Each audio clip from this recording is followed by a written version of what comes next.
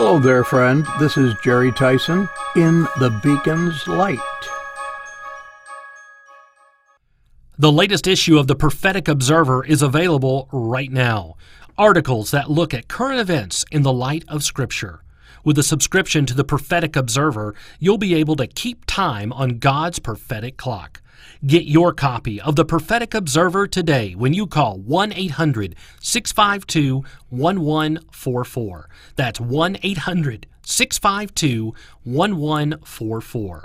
You can also subscribe online, swrc.com.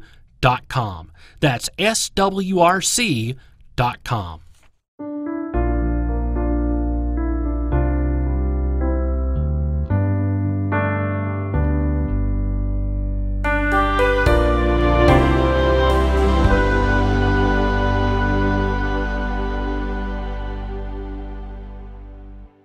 Over the years, we've become addicted to trivia games. We were sure to watch Alex Trebek give answers and ask the questions to go with them on Jeopardy every time we were able.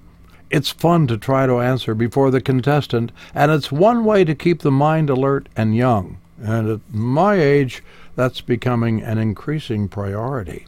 There are several other trivia question games and many other books and puzzles that follow the same concept. If nothing else, a long car trip that otherwise would be boring and challenge the senses to stay awake is made more interesting with asking and answering trivia questions to while away the miles. Try it next time. Recent paging through a trivia book brought out a number of things one would never know if someone else had not had the experience or done the research or known the person involved. Let me share a few of them with you. I think you'll find them as fascinating as I did. Now pay close attention. These little tidbits may be important to you someday. I will guess that you had no idea that in 1944, Fidel Castro was the best schoolboy athlete in Cuba. He even tried out for the Washington Senators as a left-handed pitcher, but he was turned down. One wonders how history may have been different if he had been hired. While we're on the subject of baseball, I've always had a problem getting interested in Major League Baseball. It seems to be much too slow for my pace. Now I know why. If you watch a game on TV, it might run for 2.5 hours. If you could compress the actual playing time, it would last only, are you ready for this? It would last only about 10 minutes. Another reason for my lack of interest is that these large-sized children get paid as much as they do for just playing a game. Have you ever heard of Hot Foot Teddy? I hadn't either. They changed his name to Smokey Bear. We know there will never be a true heaven on earth, but there is a hell. You'll find it in Norway. If you put your feet up to relax when you got home from a long day, I can understand why. The average person walks about 18,000 steps each day. If you live an average life length, that would be nearly the distance of 3 times around the world. We all have things we've done in the past that we hope no one ever knows about. It would be too embarrassing. Like a New York City policeman whose name will not be mentioned. He shot himself in the leg in the 1970s. He shot himself in the leg in the 1970s. At the time, he was dropping his gun belt as well as his pants in the men's room. I wonder if you can figure out who the following describes before I give the answer. In 1832, at age 22, he was a business failure.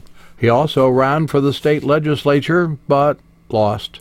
The next year, another business failed. In 1836, he had a nervous breakdown, and 2 years later, he failed to become the Speaker of his state House of Representatives. He ran for U.S. Congress and lost. In 1846, he did win a seat in Congress, but lost the seat 2 years later. Over the next 14 years, he lost a bid for the U.S. Senate, the vice presidency, and again the Senate. Now, before you call him a quitter, in 1860, Abraham Lincoln finally became the 16th president of the United States. If you have a full beard, we'll allow you to ignore this one. In March of 1931, America was introduced to the electric razor. Prior to that, it was a blade of some sort, which was a notable improvement over the only previous methods available: pulling the hairs out one at a time or cutting them with sharp-edged stones. Ouch! We'll conclude with this one. Do you know what the strongest muscle in your body is? Drum roll, please. It's your tongue. Who would believe that the word tongue is used 129 times in the Bible? Many of them refer to a language being spoken that is not understood by the hearer. Moses told the Lord God that he was slow of tongue, or not eloquent, but that didn't stop God from using Moses in a mighty way. The first time it is of real interest is in 2 Samuel 23:2.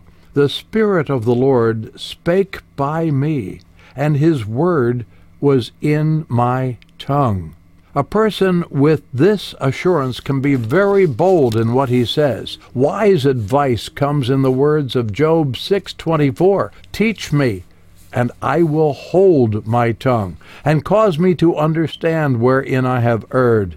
Flattering, lying, sharp, and deceitful tongues are often mentioned with warnings. Probably just as often the tongue is mentioned as speaking God's righteousness and goodness. The psalmist mentioned a tongue that was filled with both laughter and song. What a pleasant change that is. A well-known passage comes from Proverbs 6:16 through 19. These 6 things doth the Lord hate, yea, 7 are an abomination unto him: a proud look, a lying tongue, and hands that shed innocent blood, a heart that deceiveth wicked imaginations, feet that be swift in running to mischief, a false witness that speaketh lies, and he that soweth discord among brethren. 7 things God hates. That's strong language, mentioning the tongue and speech twice in those 7. 9 times in Proverbs there's a good versus bad comparison, prompting the wise person to use his tongue wisely. I can't ignore Proverbs 21:23. Whoso keepeth his mouth and his tongue keepeth his soul from troubles. Oh, how easy it is to let her rip, and oh, the damage that can cause. There are many tongue verses worth consideration, but time will not allow. Here's one passage from Romans 14:11 and 12 that we can't ignore. For it is written, As I live, saith the Lord, every knee shall bow to me, and every tongue shall confess to God. So then every one of us shall give account of himself to God. When we die, all of the things we should have said will forever remain unheard, except for one, for the unsaved person. While on earth, some people refuse to give God praise and honor. One day, they will. James 3:5 through 10 begins by comparing a person's tongue to the bridle used to control a horse. Even so, the tongue is a little member that boasteth great things. Behold, how great a matter a little fire kindleth, and the tongue is a fire, a world of iniquity. So is the tongue among our members, that it defileth the whole body, and setteth on fire the course of nature, and it is set on fire of hell. For every kind of beasts, and of birds, and of serpents, and of things in the sea is tamed, and hath been tamed of mankind. But the tongue can no man tame. It is an unruly evil, full of deadly poison. Therewith bless we God, even the Father, and therewith curse we men, which are made after the similitude of God. Out of the same mouth proceedeth blessing and cursing. The tongue is small, but it can be our biggest problem if not controlled by the Holy Spirit of God. James compares the tongue's potential to a wildfire that cannot be tamed. It can flip from saying good to evil literally just as fast as you could flip a light switch.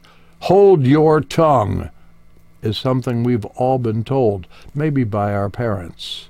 If we only had the power to do so. This is where we need to have spirit control. As we conclude our thoughts, referring to Jesus, Philippians 2:9-11 says, "Wherefore God also hath highly exalted him, and given him a name that is above every name, that at the name of Jesus every knee should bow, of things in heaven, and things in earth, and things under the earth, and that every tongue should confess that Jesus Christ is Lord, to the glory of the Father."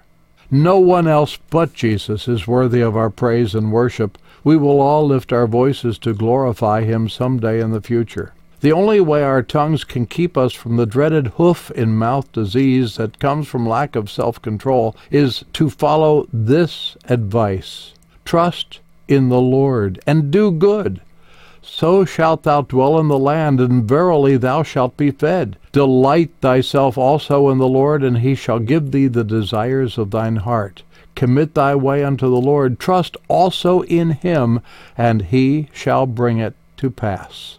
Psalm 37, verses 3-5.